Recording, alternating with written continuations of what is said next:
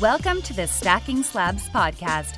Join Brett to get the latest sports cards investment advice, hear from industry experts that are deep in the trenches, and find out when to turn left when the rest of the market is going right. Get eBay ready, get PayPal ready. Let's be students of the game and stack those slabs. What is up, everyone? Welcome back to Stacking Slabs, Friday edition, the Hobby Hustle. I'm loving these Friday conversations. This one's great. Mike Summer, a.k.a. Wax Pack Hero, comes through and we have a nice conversation just about his hobby history, Wax Pack Hero, how it started, and then his process for selling cards, which is super unique. And I think all of you will get value from it. I'm really excited to share that conversation. But first, can I ask you, if you like what you've been hearing on this show, hit that subscribe button, leave that 5-star review. That's much appreciated. Definitely always find me on those social channels. Hit the follow button, slide into the DMs, say what's up. Love the community that's happening here on Stacking Slabs and everyone I'm engaging with. It's been a ton of fun. So sit back, relax, enjoy this conversation with Mike. All right, everybody. Welcome back to Stacking Slabs. I am really excited about this conversation today. So I talk a lot about being a collector first and having a passion around the hobby. And I think that's really important. And, you know, as we navigate the hobby and try to build out our PC, we all have aspirations on how do we do creative things to fund that PC within the hobby. So I am really excited for today's guest because I would consider him an expert at that. And I have learned a ton from his strategies and ideas on how to buy and sell and trade lots, cards, sets, you name it.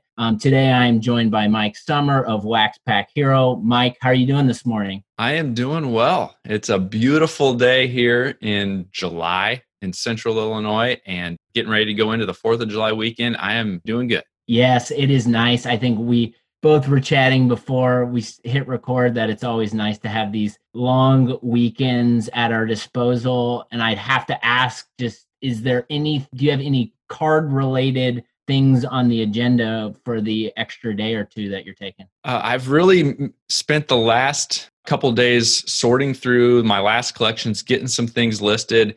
I opened up some racing cards last night that I need to get listed. And then I spent some time this morning on sportlots.com buying a bunch of 70s Hostess cards. I love that. And all these cards that you bring to light and earth are some of the things that I've never seen or heard of, but I always see them, whether you talk about them on your podcast or sharing it on social media, and I look it up. But I've got the Hostess cards is something I'm going to have to take note of. I got to ask, just with the racing cards specifically, have you paid attention or been looking at maybe just what's happened with Bubba Wallace recently with all of him being in the news? And that's something he's caught my eye, and just I've become a fan and just listening to him on interviews. Yeah, after all of that went down, his cards just started to fly, and a lot of his inventory is getting cleaned out. And so I listed several. I went back through some of the boxes that I had and found some more. And so I listed several more of his cards out there. But his popularity has really picked up strong over these last few weeks as a lot of this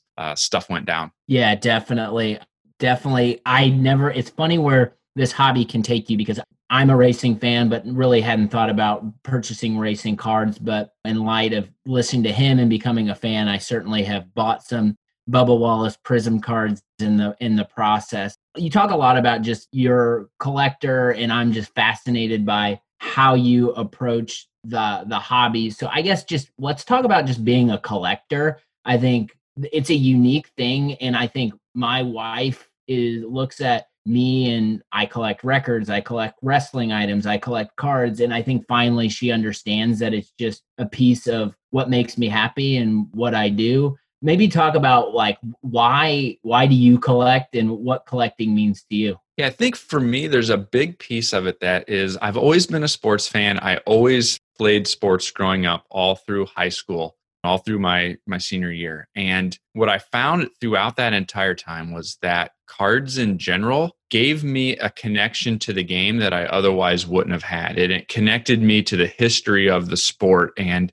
it provided kind of a tangible reminder that this event went on, this season went on, these players played in games. And so that was a big piece of collecting as a kid, especially, was that connection to the game, a connection to that player. Now as an adult, and I can go back and afford some of the more vintage cards from the 70s and 60s and 50s even, it almost serves as another piece of history. It's hard to describe, but it means something to me getting this card from the 50s that's, even if it's creased and has rounded corners, knowing that 50, 60, 70 years ago, in some cases, there was a kid holding this card, playing with it in the bedroom, listening to that game on the radio as they held this card in their hands. And it's a tangible reminder of where the game has been, and that there's been people all along the way for 50, 60, 70 years who have held that card in their hands, and it's been a part of their lives. And I'm now adding to the story that's attached to this card. It's hard to describe. I don't know, but that's what stands out to me. That's one of the reasons that I really enjoy collecting, and especially some of these older type sets. Yeah, no,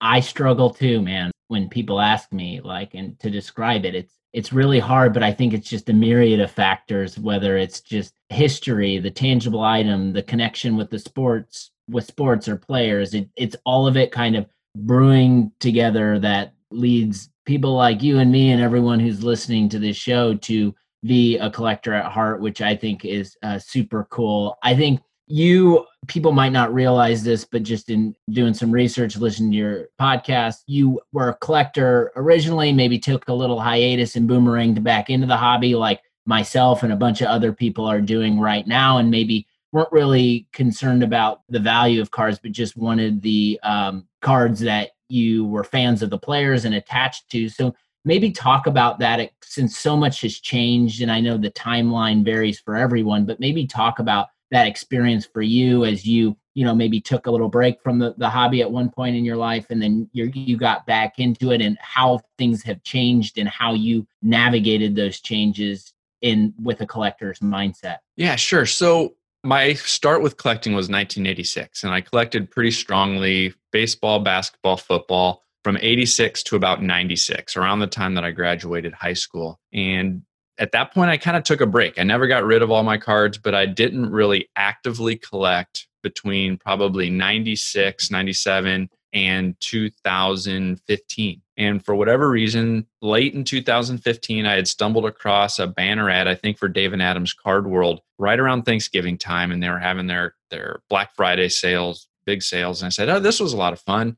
I've got some extra money now. I should go in and maybe pick up a couple boxes of cards and see what this is like. And so that was my return to the hobby in late 2015. I got those cards, opened them up, had a lot of fun doing it, found the local hobby shop in my town and started to build a relationship with him, and started to buy some of the new 2016 baseball products as they started to come out. And it didn't take very long before I realized, man, this is expensive. When I was collecting before, you're buying boxes of cards, full boxes at Sam's Club or whatever for $15, $20, maybe $25 was the middle of the road type stuff. And now this jumbo box I just paid $100 for or whatever. This is going to get expensive. I'm having a lot of fun with this, but it's going to add up real quick if I try to collect the way that I would like to collect. I need to figure out a way to help offset some of that cost. And I've always had an entrepreneurial mindset and an entrepreneurial approach to things. I enjoyed flipping, and I'd flip random things here and there to make a little extra money. And so I kind of said, what can I do card related to be able to buy and sell to help offset the cost of my collection? And so that I can essentially have a goal of building my collection for free. And so that's when I started to do some buying and selling of collections, buying and selling of cards, trying to lock in boxes or cases at wholesale cost, doing some pre-orders to be able to buy those cards as cheaply as possible, to be able to flip in order to self-fund the hobby. And that's really been my focus for the last 3 or 4 years now. Yeah, and I think there is so much that we can unpack there, and just maybe talk about the some learnings along the way with things that you have found in whether it's buying wholesale, whether it's buying from a specific platform, whether it's in person versus digital, however you want to take this, but like,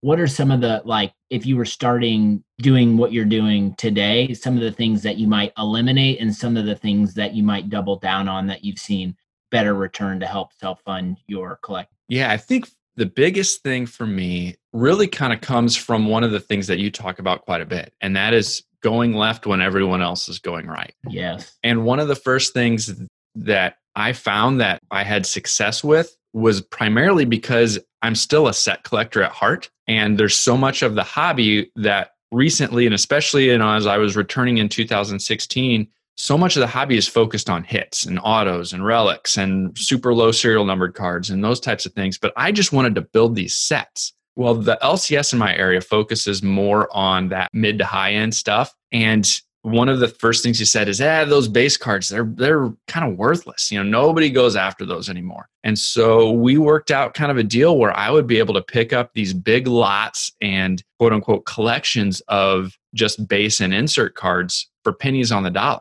which was great for me because that's what I wanted to do to build my sets. And then I started to have doubles. And what am I going to do with doubles? And I ultimately found out that there was a site called Sportlots that was heavily focused for set builders and selling these base and insert cards for 18 cents to a quarter to $1 a piece, depending on what they were. And, they've got some more higher end cards, but for me, that was the focus. And so I started listing all of these base and insert cards on Sportlots. And I started out making an extra $25 a month and $50 and $100. And gradually that started to build. And it's like, this is great. I just built this set and just got $40 for all of these extras. I paid 1 or 2 cents a piece for them. And I was getting 18 cents to a quarter for them on Sportlots. As I started to have success, that just kind of was self-fulfilling. I'd have some extra money. I'd buy another collection of these cards for a penny a piece, list them, and sell them for a quarter. And rinse and repeat for 4 or 5 years. And I've been able to buy these collections of base and insert cards super cheap. And over the last 4 or 5 years, I've built up an inventory of, 140,000 cards on Sportlots. Similar things on ComC.com, where I've now got 50,000 cards or so on ComC.com. So approaching 200,000 cards of inventory that has been completely paid for that I'm generating sales on now month after month. And it's low end. It's not slabs. It's not high end autos. It's all low end base and insert cards that are generating hundreds and hundreds and hundreds of dollars a month in revenue for me to then be able to use to fill in the cards and sets and PC items. That is treating, I always like to talk about just whether it's a hobby or whatever, but treat it like you're running your own business. And that to me sounds like that's like running your own business where money's just coming in based on some hard work you're doing. And I have to, I'm fascinated by the set collecting and the amount of work that you're putting into making that happen. I got to ask, in the process of building some of these low end sets or maybe low end base cards, have you ever, is there an example of maybe some gems that maybe 2-3 years out that you've been loaded up with a certain or specific player that now maybe he was a prospect before, but now he's on the field and now he's maybe sniffing around the All-Star game or something? Is there a specific player or card that you can think of that you just had loads of sitting around because you were collecting sets? I don't know that I'd say loads of. It happens pretty frequently, especially with a product especially in baseball, because baseball is so prospect driven and some of these sets are entirely built of prospects, and some of those prospects take 3 or 4 or 5 years to develop. And so there's definitely been times where I've got stacks of Bowman loaded, and turns out that 3 or 4 years somebody gets a breakthrough and I've got 10 or 15 of them. Nothing earth shattering, but there's definitely times where that's come up later on. Basketball and football, it's a little bit harder to do that, but I still think the bigger thing for me is that base cards, there is a market for base cards, and a lot of people overlook them and focus more on the low numbered stuff and the autos and the relics. And so there's definitely times where I bought these big collections and people kind of had just dismissed all of the base cards in there when there's still a market for them. Yeah, and I would say, to amplify that, it seems like the base card market is probably stronger than it's ever been. So I think the approach that you take, I think there's work that is involved with that, and you're spending time working that, but you've got this mentality that you want to self-fund your collecting through platforms like C or buying cards for pennies, that sort of thing. So I think that's super cool, and I think it's unique, and not a lot of other people are really talking about it. So I guess, like, talk me through, like, a month goes through or 2 months goes through, and you've hit on your bankroll is increasing just based on your sales. You're taking that money and you're going out and buying. Yeah, so there's a couple things there. So within both ComC and SportLots, the way that I've got that set up is when I make a sale, it essentially builds my account on the site, my store credit on the site. And then I can either use that money to buy more cards directly on that platform or cash it out, right? And I'm usually doing a portion of that on the regular. So ComC, I've rarely cashed out, mainly because I'm using my store credit to fund the processing fees for more cards that I'm sending in, or I'm picking up some of the one-offs that I want or that I need on the site. On SportLots, I split that a little bit more regularly, where I cash out a big portion of that, but I'm leaving a few $100s a month on the site itself to be able to buy cards. Like this morning, I picked up those Hostess cards and spent about $250 or so on 70s Hostess cards. That was all directly from the store credit from some of my sales from the month of June. And so I'm getting all of these for free, essentially. The money that I'm cashing out, I will either buy other collections as they come up on Facebook, Marketplace, Craigslist, the LCS. As he gets in a big collection, picks off some of the higher end stuff that he wants, and he'll call me up and I'll come in and pick up the rest of it, and he'll pass that on to me. So I've been buying some product directly from Topps, some Project 2020 stuff, as well as some of the other pre-order Bowman Sapphire, some of those other direct to consumer products that Topps.com lists, and primarily doing that to flip. And then occasionally, there's a few boxes here and there that I just want to open for the fun of it, and open some packs and open some boxes. And yeah, I'll sell off the rest, but it's more of an entertainment piece. And so those are some of the things that I do. I'll buy lots on eBay from time to time when I find a good deal on those types of things, as well as, again, just filling in some other random items for my PC of things that I'm interested in. This year's been a little bit more set driven as well, just because I'm not buying as much sealed wax because of the inflated prices that wax is going for. And so I've kind of stopped pre-ordering a lot of the boxes and cases that I had done over the last several years. And I've just gone to picking up the complete set for $20-25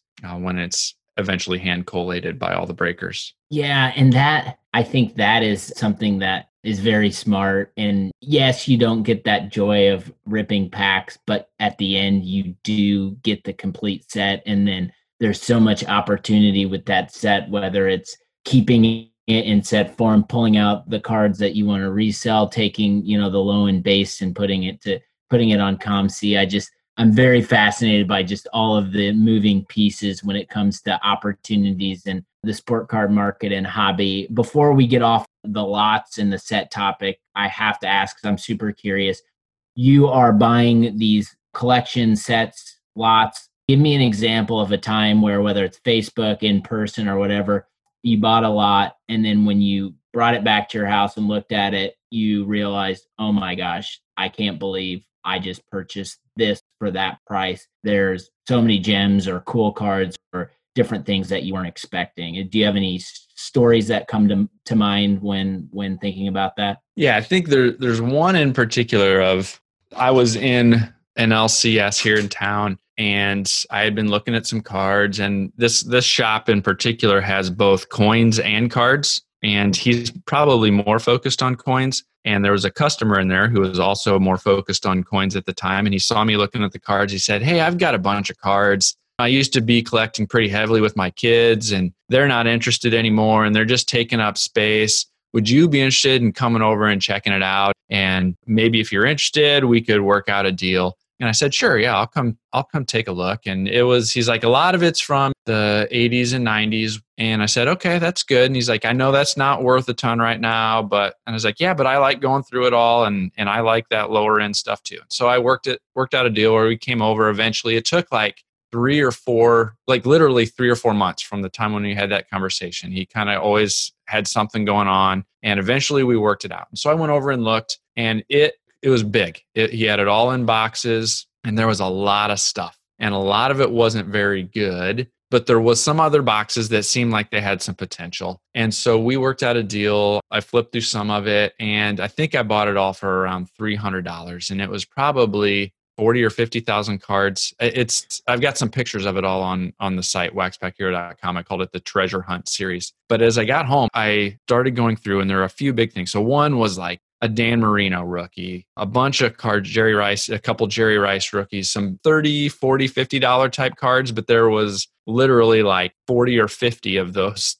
$30, $40, or $50 cards. And then there was a shoebox full of Michael Jordan cards. So I don't know, 1,200 Michael Jordan cards, something like that were all in there. And at the time, that was before this recent run up of Jordans, and some of those, very common collector's choice type Jordans were still only 50 cents or whatever. But I love those cards. Yeah, but for $300, that was just one aspect, plus some complete sets, plus a lot of those other types of things that led to me adding to my inventory, where I was going to be able to sell those for 18 cents to a quarter a piece, and some inserts and things like that. And so that's probably been one of my best collections that I knew it had potential for $300 just based on some of the initial quick look that I did, but I had no idea what it was ultimately going to return. Totally. I think the fun part about just visualizing that process and you going through this, because I just went through this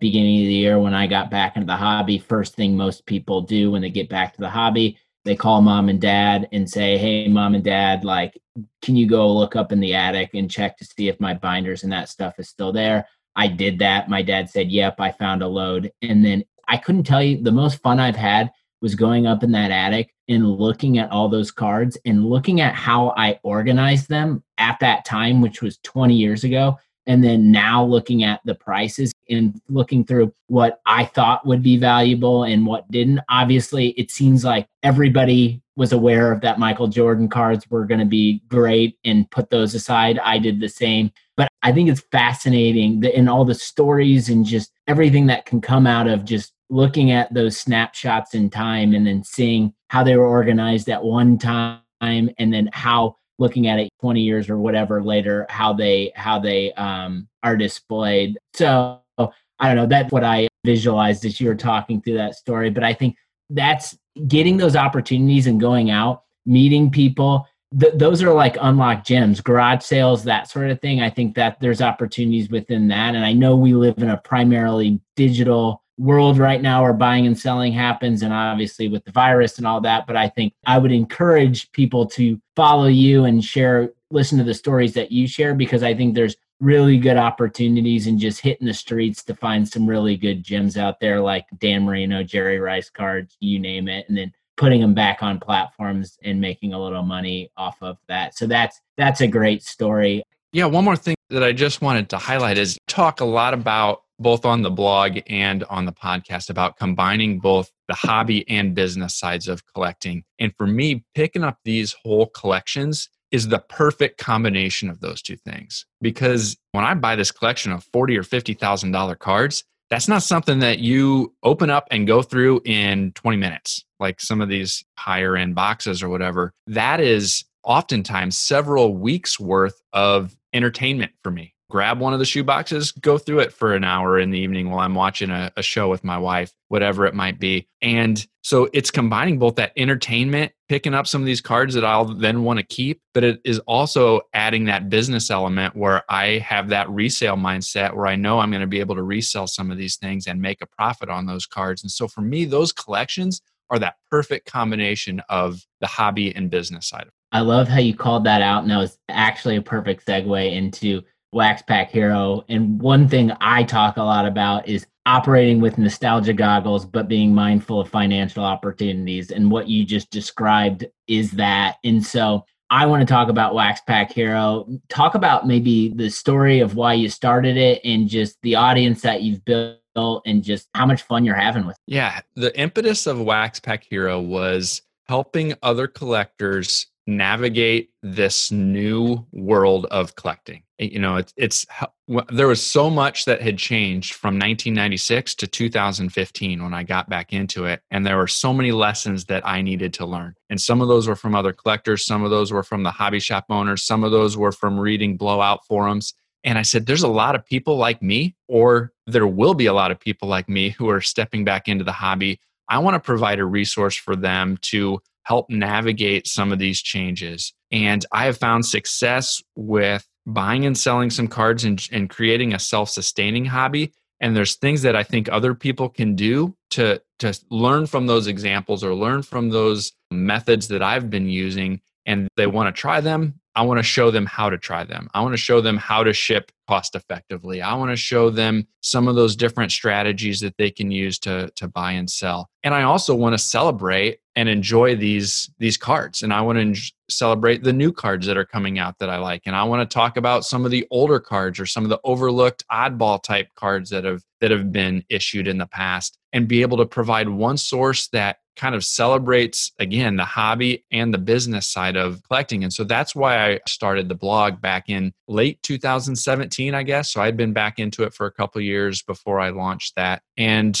that really started to get me engaged in the hobby community from a social media presence and kind of add on those types of things. But that's really the story behind why I started the blog. I love it. And in listening to you describe it, there is a lot of similarities in terms of your, 3 years in front of me. But it really started for me where things grab your attention, right? And being a fan of the sports. And I think, obviously, I'm a big fantasy basketball and football player. I spent a lot of time watching sports, studying players.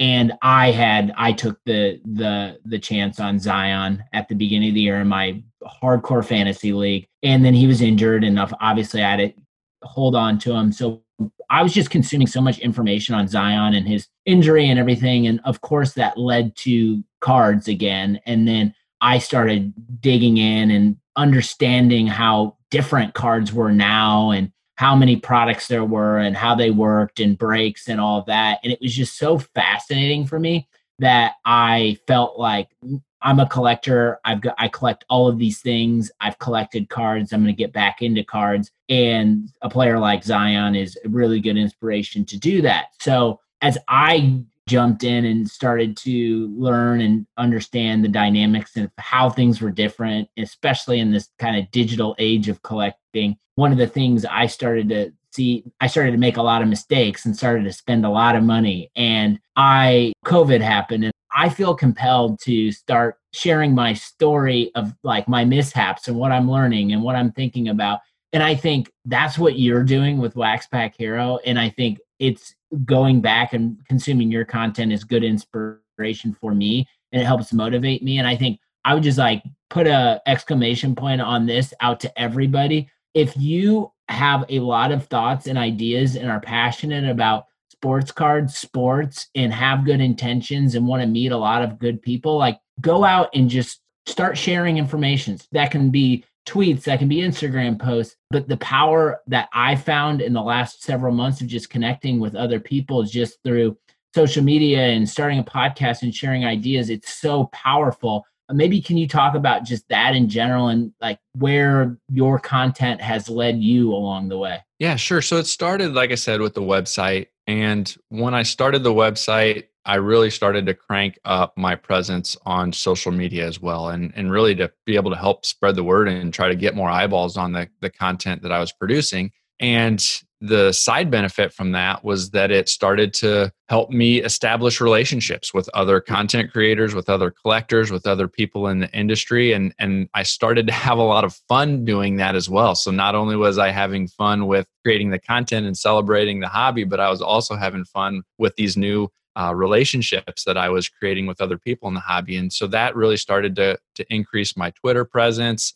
And I've got an Instagram page, but I don't really put as much out there as I probably should on Instagram. But that's really where that cranked up. And as I started to gain more traction, there's more awareness that was created, and some other podcast hosts started to reach out to see if I would want to come on and talk a little bit about the website with them. And so you mentioned, I think, John Newman earlier with Sports Card Nation. He was one of the first podcasts that had me come on to talk about the site and what I was doing with the site. The About the Card show was another one that had me come on as a guest and then ultimately come on as a fill-in guest host from time to time. And some of those experiences were what led me to want to decide to give a shot at podcasting as well as an extension to the site. And so in December of 2019, I started the Wax Pack Hero podcast, and it provided another chance for me to document and capture some of these things in kind of an evergreen format where people would be able to listen and reference that. And so I wanted to be able to provide an audio version for people to learn from. If they want to read, they've got the website that they can go to.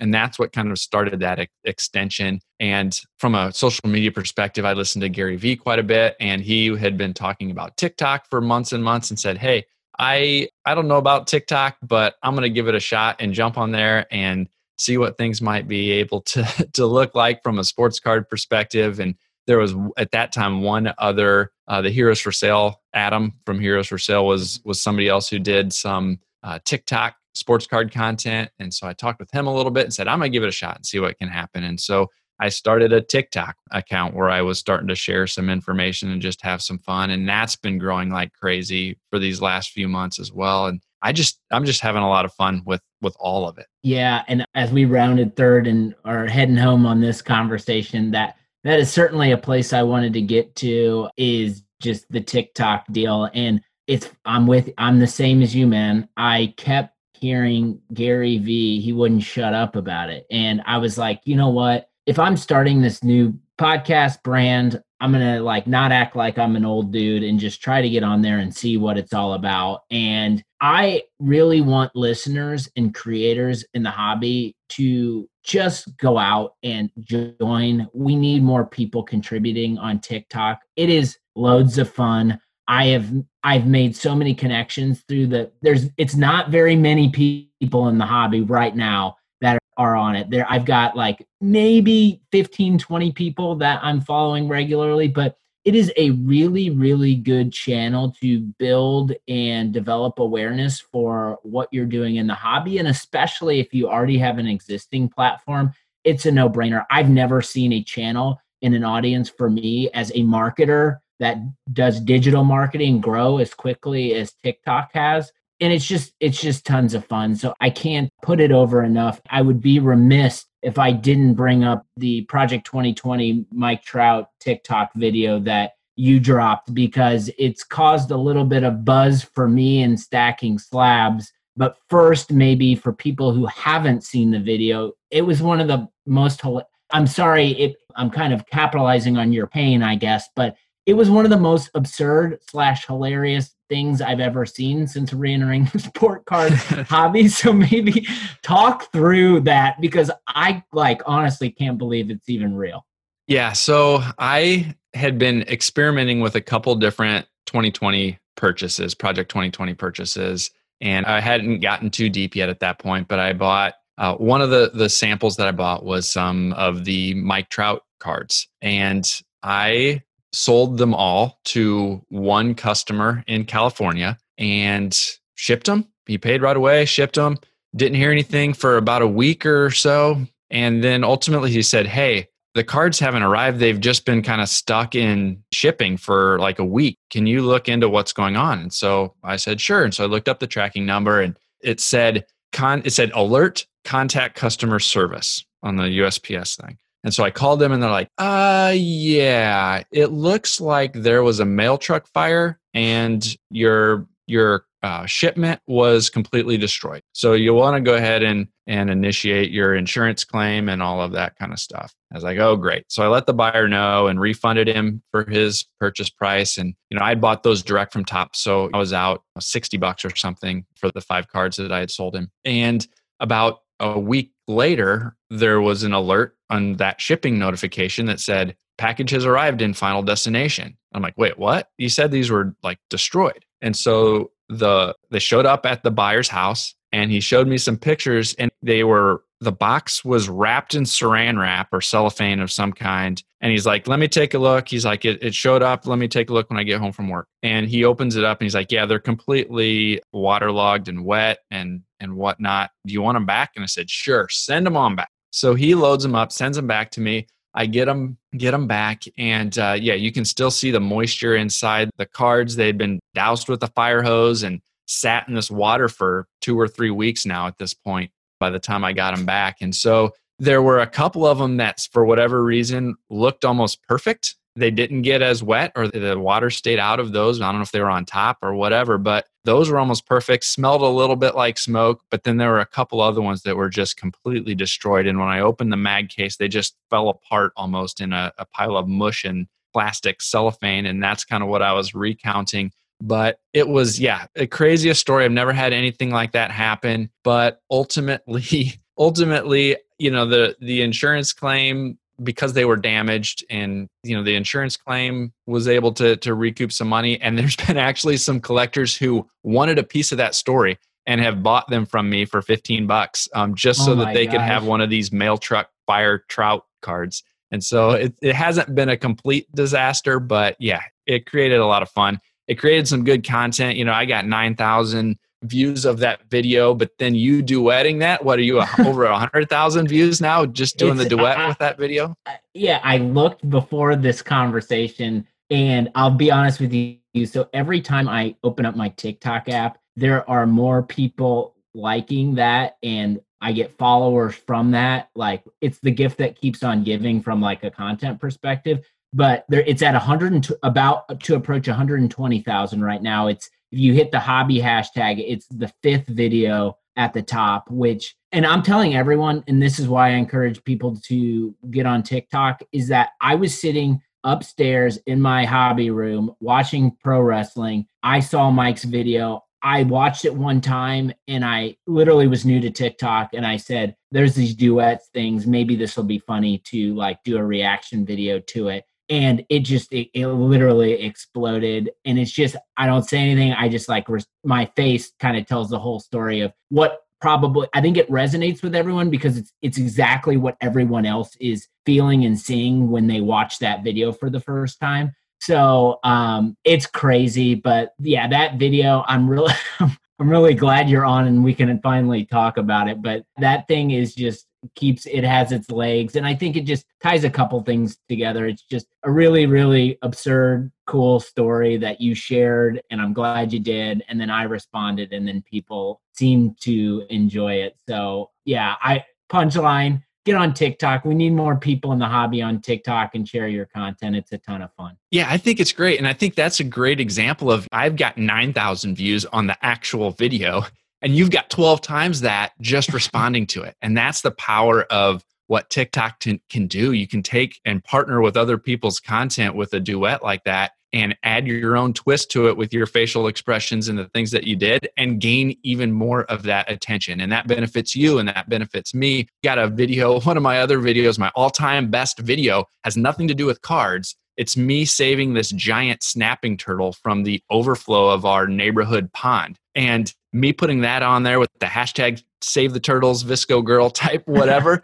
that's got over 600,000 views on TikTok. And it's something that we almost didn't do. My daughter went out there with me, and I was like, hey, let's video this. Maybe we can stick it out on TikTok. But we almost went out there without even thinking about it. But 600,000 views later, that's there. And so I've been having a ton of fun there. Some trying to put good informational, quick takeaways, sports card content. Some trying to just have some fun, turning some of the other dances or memes or things that are going on TikTok and kind of putting a sports card twist to them. And those don't always have the same traction as some of the flip videos or those types of things that I put out, but I'm having a ton of fun doing it. And I think that's a thing that you can't forget when we're talking about this hobby, is have some fun with it. It doesn't have to be all business all the time. You can have some fun. That is an unbelievably great way to close this out. And that's what it seems like everyone's saying. And I say it at the end of the day, you should wake up and you should be excited about the hobby. It's a ton of fun. It is. I'm spending so much time just enjoying life because of it. And there's just so many opportunities and people you can meet along the way. Mike, where can people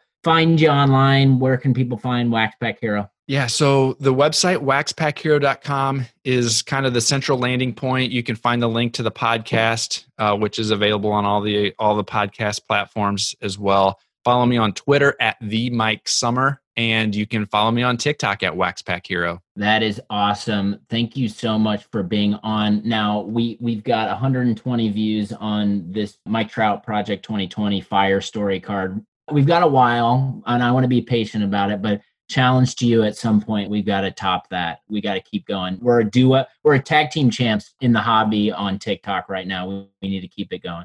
That sounds good to me. All right. Thanks, Mike. Thank you. Man, that was a ton of fun. As always, that is a really good dude who just loves the hobby. I think he's got a lot of sound perspective, and definitely go follow Wax Pack Hero. Go to the website. He's just got a ton of information. Follow him on Instagram. Follow Mike Summer on Twitter. Find him on TikTok too. Can we get more people to join the TikTok revolution of the hobby? It really feels like there's only a few of us right now. We need more. So definitely expand your horizons. Get a little uncomfortable. Join us on TikTok. Say what's up. Hit that follow button. If you like what you heard, subscribe to Stacking Slabs. Leave that 5-star review. Take care of yourself. Take care of others around you. Happy collecting. Happy investing. Have a great one.